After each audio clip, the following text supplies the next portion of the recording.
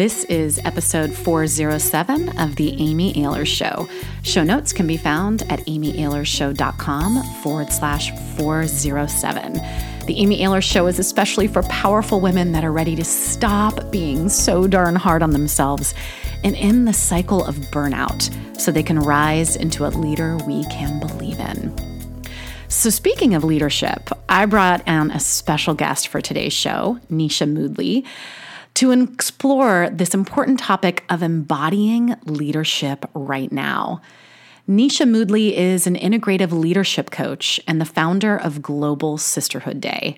As a mixed-race woman with a background in health and executive coaching, in intergenerational and energy healing, and community building, she has a unique understanding of the ecology of leadership and the ability to catalyze deep growth for her clients. Nisha has been a coach for over a decade, leading mastermind groups, online courses, and nearly 50 retreats, supporting folks to liberate their leadership and weave their gifts in service of our shared vision.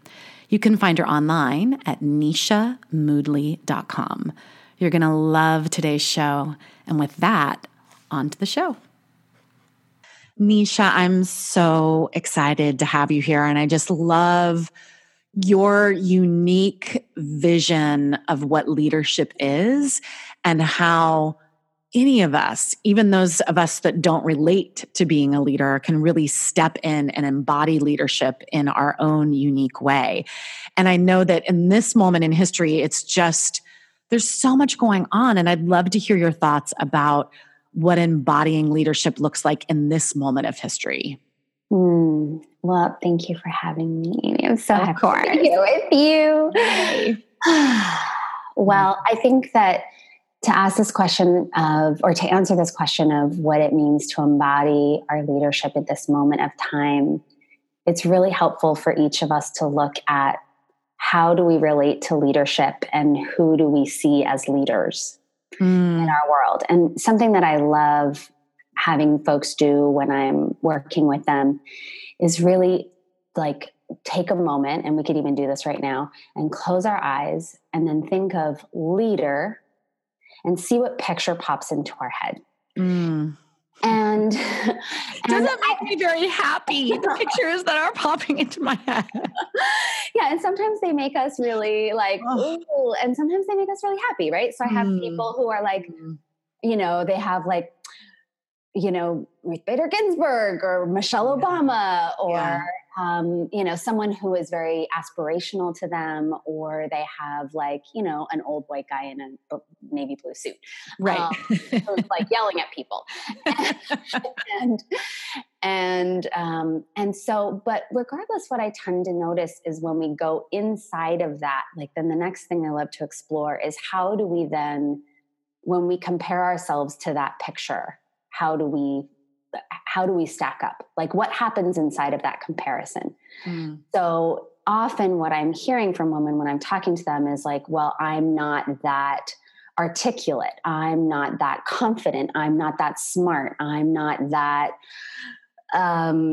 aggressive, whatever it might be, right? So whether they're what we would consider more like positive attributes, or whether we would consider them more negative attributes, there's some way that often when we think about leaders and leadership and what we've seen leadership to be in the world, we tend to either say, I don't want anything to do with that. I don't want to be like that. And so no thanks, that's not for me. Or I wish I could be like that. I wish I had it in me, but that's not how I am or who I am, or it feels like so far away that I could never really be that or become that. And so the framework that I love to hold around leadership, and I really credit Hiro Boga for this because I heard her say it once and it like hit me straight in the heart, is that we're all leaders and we're all followers in different ways at different times. And I really believe that our leadership is about bringing our full care into the world and expressing that in a way that we're most uniquely designed to do that in any given moment. And so one of my favorite parables for this is an old friend of mine, Lisa, went to Standing Rock Mm. when everything was going down there. And she went to help. She went to take provisions and she went to be of service. And when she came back, she told me a lot of stories of that time, but something that really stuck with me was she shared that everyone had a role in this orchestration. So there were the people that were on the front lines and they had the megaphones and they were fighting and they were, getting hit by tear gas and sprayed with hoses. And they were really literally on the front lines. And then there were the people who were there, but they were kind of off to the side. They were filming, they were doing Facebook Lives, they were sharing with the world what was happening. They were getting the message out that this was a nightmare. Yeah. And then there were the people way in the back, that were praying, that were singing, that were cooking, that were offering healing, that were offering counsel and solace. And there were people who were bringing provisions and, running from camp to camp to make sure that notes were passed or provisions were passed. And so I was just seeing I so often think of as the people at the front. And sometimes leadership is being someone at the back, but doing your role right there, or being the person in the middle and doing your role right there. So all of this is to say that I really feel like leadership is us showing up in our unique expression with our unique gifts, which is a whole thing to embrace that, to embrace the fullness of who we are. And then to discern how and when and where to show up in each moment in our gifts. And so I feel like, our children are born leaders. We are born leaders in different ways, in very unique ways. And so I think that a great question about how can we show up in our leadership at this time, it's a beautiful question. And for me, it's like, what is the vision for the world that inspires us, that we want to see for our children and their children and their children's children, and even hopefully in our lifetimes? But what is the vision for the world that really inspires us?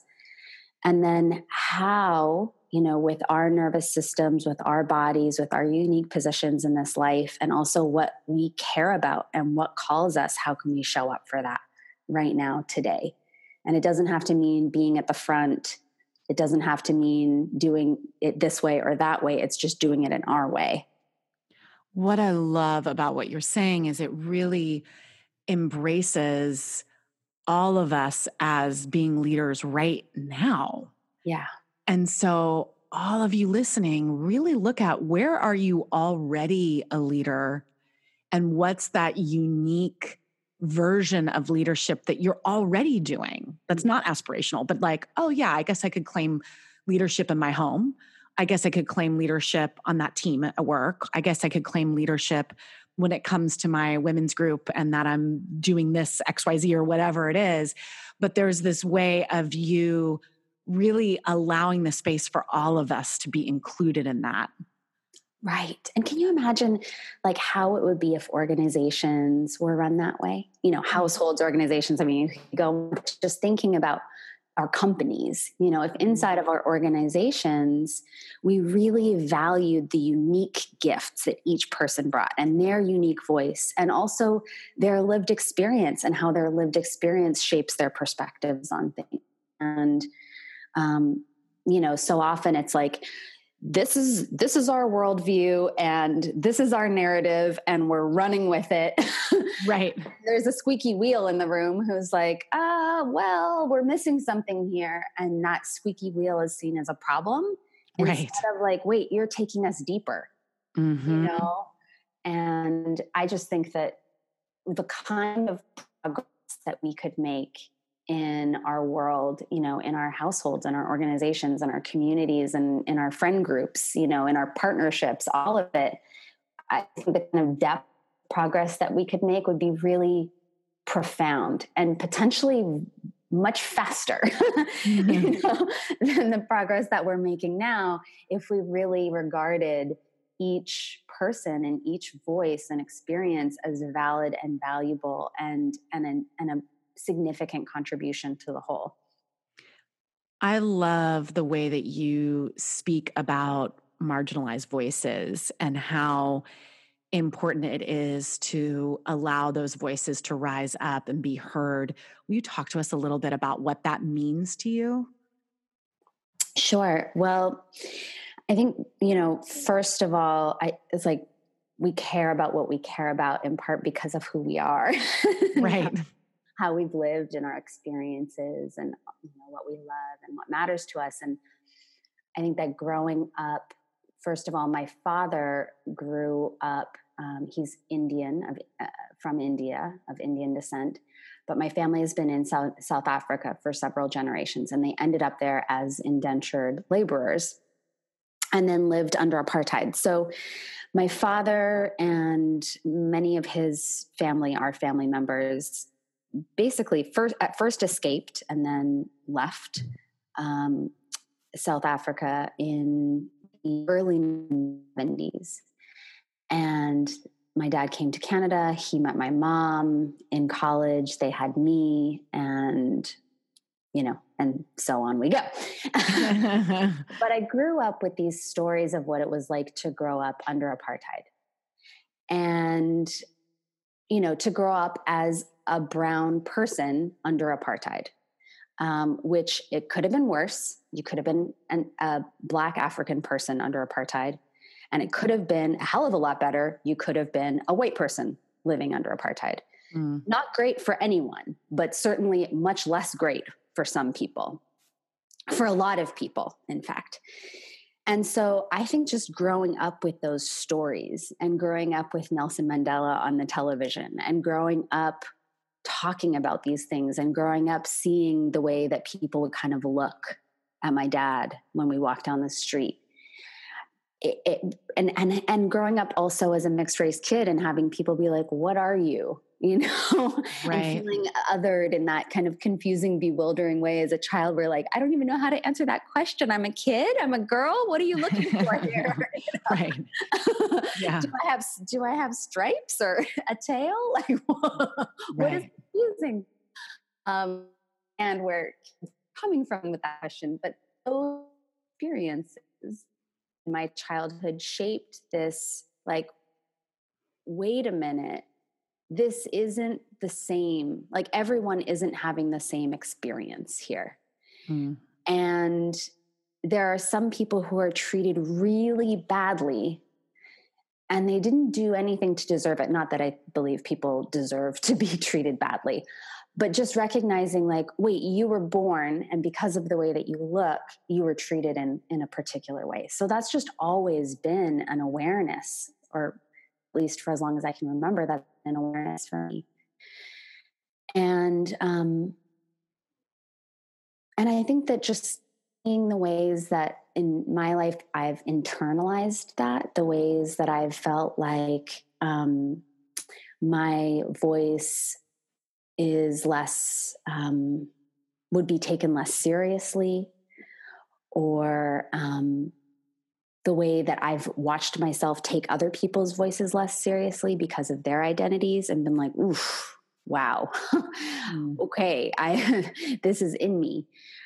And also, I think just recognizing that if we keep discounting and diminishing, whether publicly or even internally, and I think it's so great for us to just look at, like, the ways that we do it, the ways that we've internalized these things, we lose a lot. Like, we lose lives, we lose relationships, and we lose a lot of depth and richness and potential growth and progress because of it. So I don't know if I'm answering your question, because I went on a whole tangent. No, I think that was, it was really important though. And I love, we were talking about marginalized voices, and for you to have experienced being marginalized yourself because the othering that happened to you as a kid, because of watching the way people reacted to your dad when you walk down the street.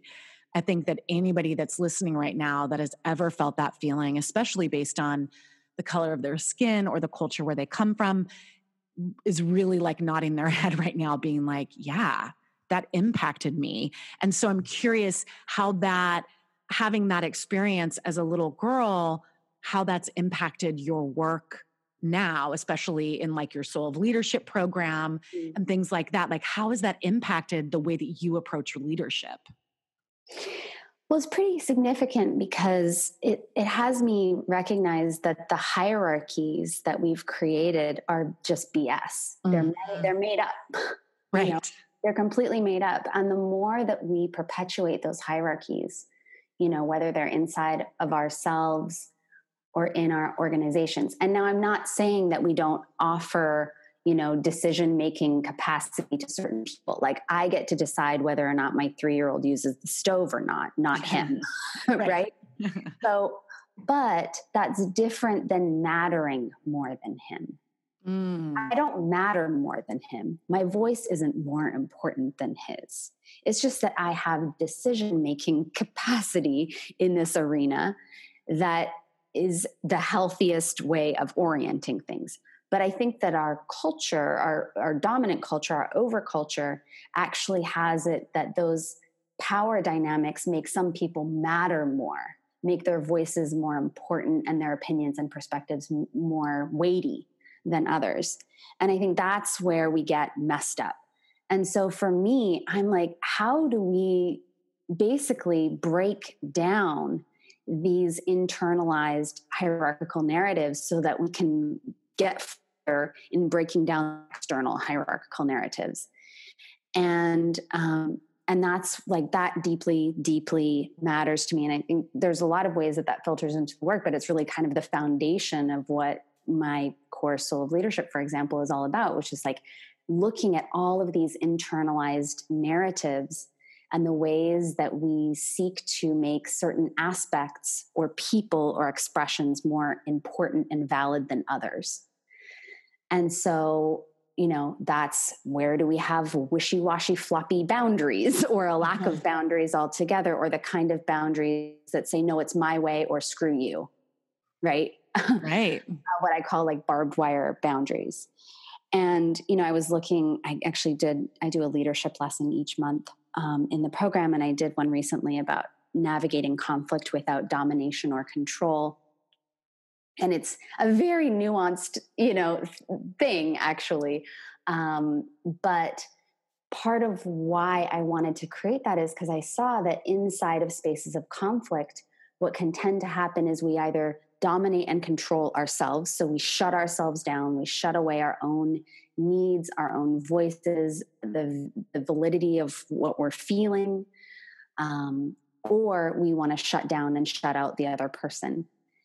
And so I guess the way that this devotion to embracing and including more marginalized voices impacts my life now is just looking at all of the places where I've internalized hierarchy, and then that manifests as domination and control, whether I'm dominating and controlling the other, which comes up all the time for me in parenting. Holy crap. That is like, this is where I'm like stretched to my edges, actually, with seeing these internalized hierarchical narratives are the places where I want to like make my kid do the thing and do it now.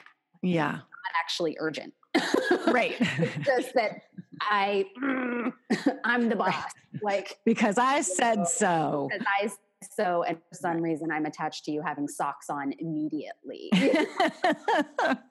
Oh, bless our hearts. We're just doing the best we can, Nisha. Like, it's continual work, you know, it's continual work. And so just personally, like seeing it in my parenting, looking at it in the ways that I want to navigate conflict with my partner, for example, like all the ways that it shows up for me, the ways that I'm like, you know, I can't bring this into the world or say this thing because, right, again, internalized hierarchical narratives. This matters more than that. This is more important than that. She's more important than me. I'm more important than them, you know, whatever. And then also in both the structure, Soul of Leadership, I mean, it's a year long and it goes cyclically in circles and circles and circles because it's deep work, ongoing work to kind of unhook ourselves from dominant narratives. It's a lot. It's long, deep work. But also in the way that we do the work, which is that looking and unhooking from all of those narratives, and then seeing like, who are we in our full expression when we're not coming from a leadership paradigm that is about domination and control and looking and acting a certain way, in order to kind of, sneak our way past the gatekeepers, but actually saying, no, I'm not even going to play that game. I'm going to be here expressed fully as me and make the way for more people to be here fully expressed in ourselves. I love that. And for you, when you look at a world where people are really embracing that authentic leadership and really integrating what you call these soul qualities of leadership, what's possible from that isn't possible if we're in this really dominant control, that style of leadership? Well, I think that it's really natural inside of an overculture that is dominance and control and hierarchically based, that we go into reactive or repressive states, like automatically, unconsciously, without meaning to. Mm-hmm. And, I think that on the one end of the spectrum, it could be like fight, flight, fawn, freeze. But there's also just like the subtle ways that we're like, I don't feel triggered, but I feel stuck. Mm-hmm. Right? Subtle, but not so subtle when we actually feel the impact of having those days where we're like, I can't get off the floor. Maybe literally, know, but like, or I'm in a meeting and somebody just said something that horrifies me and I'm frozen and I can't, I'm not necessarily in a trauma response, but for some reason I can't find the words. Like this happens to me all the time. I'm sure it happens to many or all of us, frequently. Right. Some version of that, our own versions of that. And so these like repressive, where we kind of get frozen or we lose our voice or we shutting down our emotions or, just kind of repressing or reacting, getting into sort of fight mode or choicelessness kind of reaction. Right. And so part of what I see as possible in re-embracing both a different paradigm of leadership and also utilizing, like what we do is we look at a different quality of leadership each month. And these qualities are not like be the loudest chest banging person in the room or dominate immediately. Yeah. Fire everyone who disagrees with you. Right. Name call 101. Right. But curiosity, sovereignty, integrity, receptivity, devotion, to me, what are soul qualities of leadership, the qualities that I think if we remembered those qualities inside of ourselves, we could really steer this world in a powerful and profoundly beautiful direction.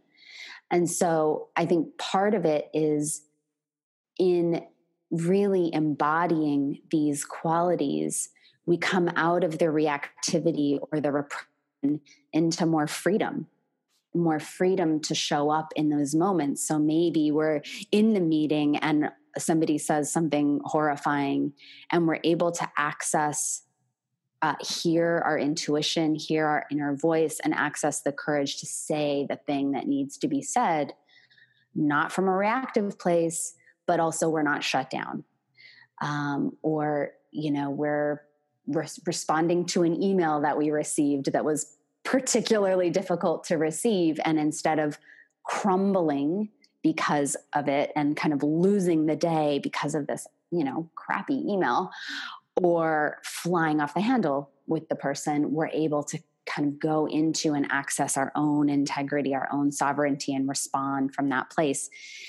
And I'm giving what might look like small examples, although they could be pretty significant in the moment, to be able to shift our energy and show up fully. But I also think that in our world at this time where I don't know what your Facebook feed looks like right now, but mine is a little bit of a dumpster fire Right. of people like yelling opposing views at each other. And I'm like, whoa, okay. Or turn on the news or look at the unemployment rate, or I could go on. Like, Yeah. it's really, it's a really intense time to show up.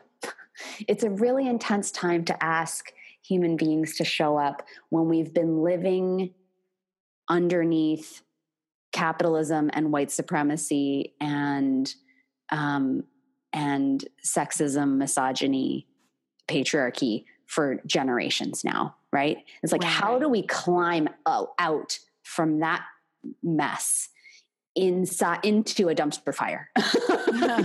I mean, not to make a point of it, but it's not exactly like the most grace-filled and easy circumstances for us to rise in.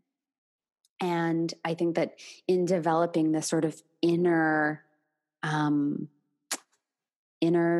strength, developing these qualities to show up in this time, we actually can have the deep-hearted among us, like those of us who really do care more about the planet and our future than, making $10 extra on a stock or something, right? Mm-hmm. But like the deep-hearted among us, those of us who recognize, okay, wait a minute, like we have to include our children in our considerations going forward. We have to include our planet in our decisions going forward. We're also often sensitive beings. And so to develop our resilience to show up in these times in a way that allows us to feel more like ourselves, not less, that's my goal. So do you really view this shakeup that's happening in our world as an opportunity for leaders that are more integrative and that embody more of these soul qualities? Like, is this an opportunity for them to rise since it's such a shakeup anyway? Yeah. I mean, I think that maybe every moment is an opportunity for that.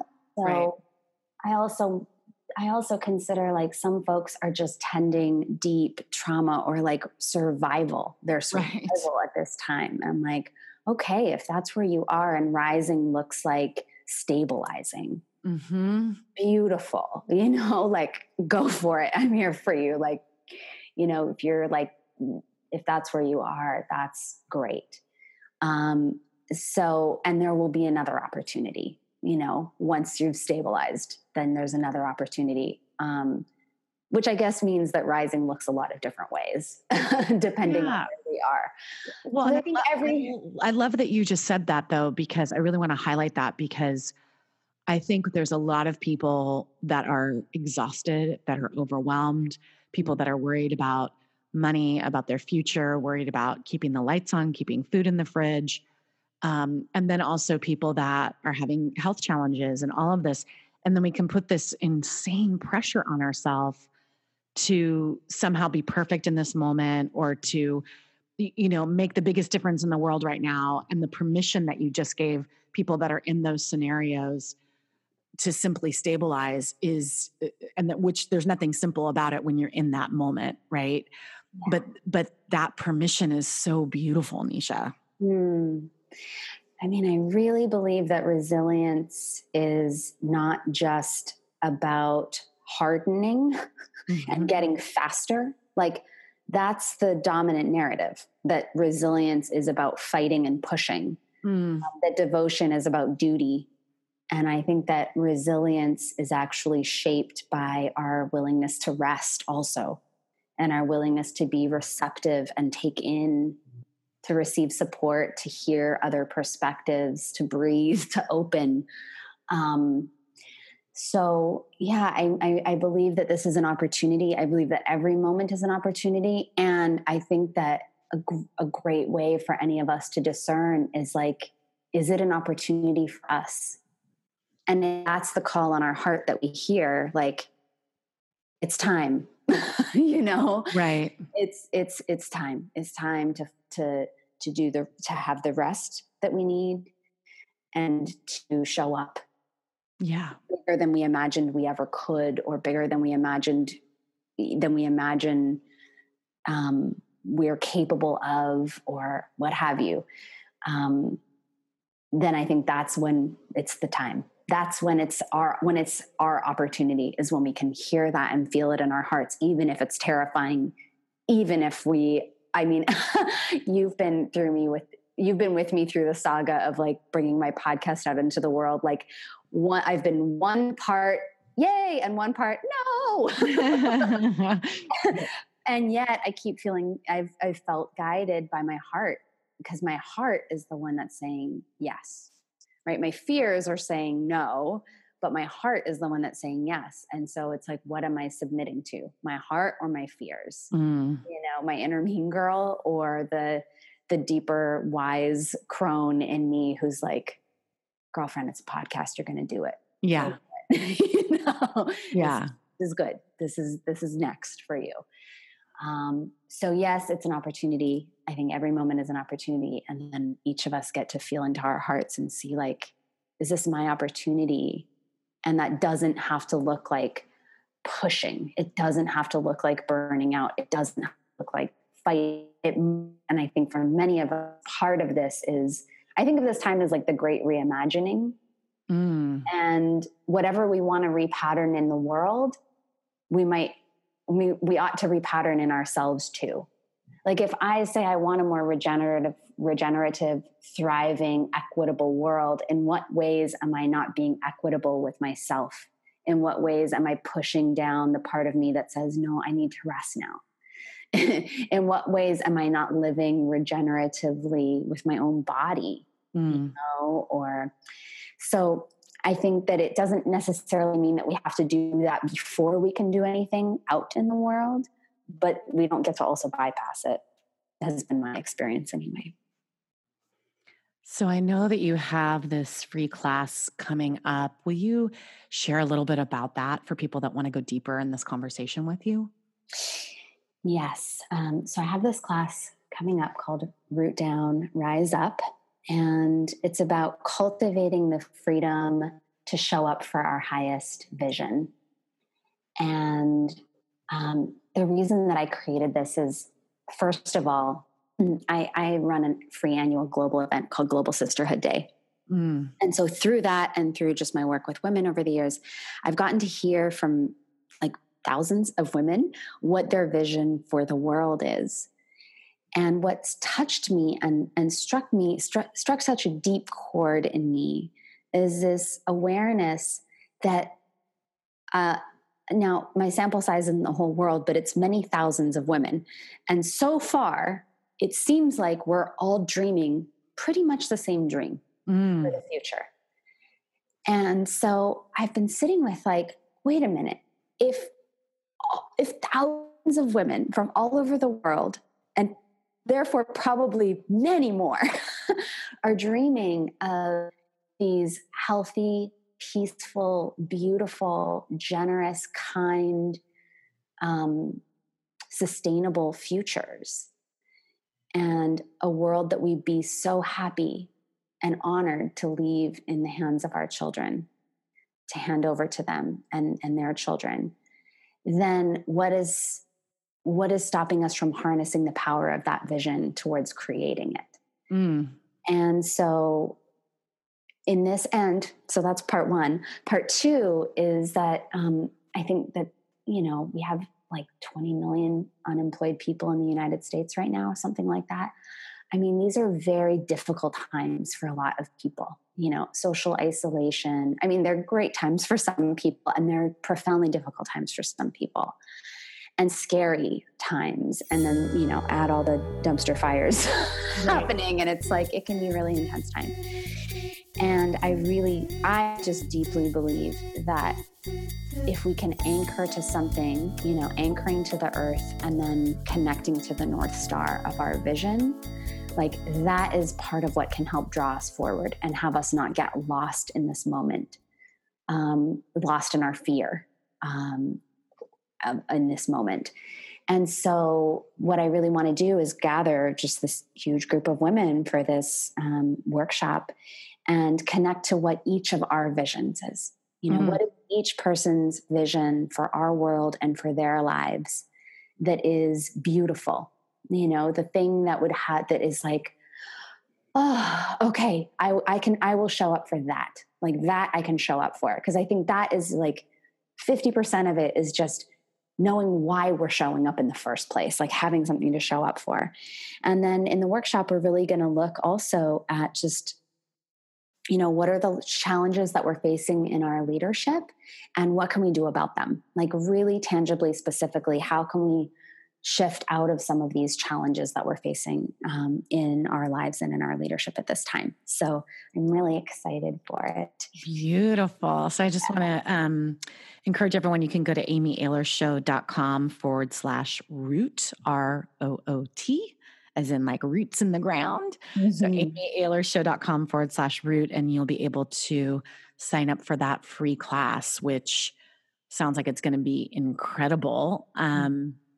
Nisha, I want to just end with the question that I ask all my guests that are on my show. And that is, what's messy and what's magical about your life these days? Well, one thing that's magical is we are sheltering in place with my mom and stepdad at their home in Canada. Thank goodness for a basement suite. And I get to walk barefoot in the grass with my little kid and plant vegetables and watch them grow and feed the sheep. He gets to go feed sheep every day. I mean, it's just really so special to be close to the land. And I've been spending some of my non-working time gardening with my mom and just putting my hands in the earth and seeing all the worms and feeling how like moist and rich and fertile the soil is.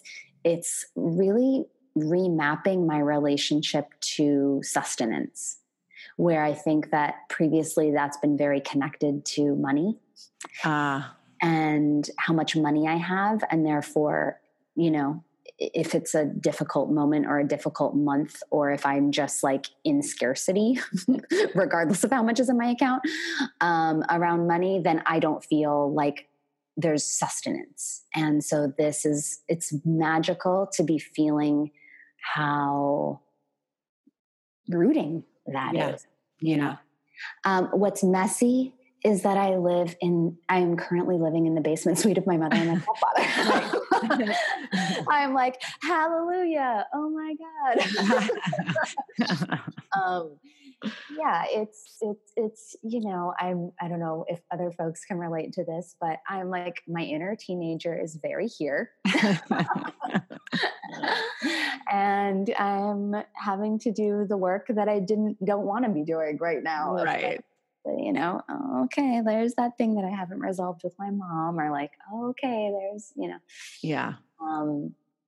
And here we are. So I guess I'm here for it. I love it. It's so interesting to me, having asked that question many, many times now over the 100+ shows I've done, how often it's the same thing that's both messy and magical, that it's really the same thing. It's the same two sides of the same coin, so to speak. And I just think that's fascinating. So Nisha, thank you so much for being here on the show. What a joy to have you. Oh. And again, everyone go and sign up for her free class. It's going to be phenomenal. Again, the URL is amyailershow.com/root. It's also in the show notes. And with that, I will say goodbye to everyone for now. Keep embracing the messiness and the magic of life. Nisha, thank you so much, my dear. Amy, thank you. Grateful to be here.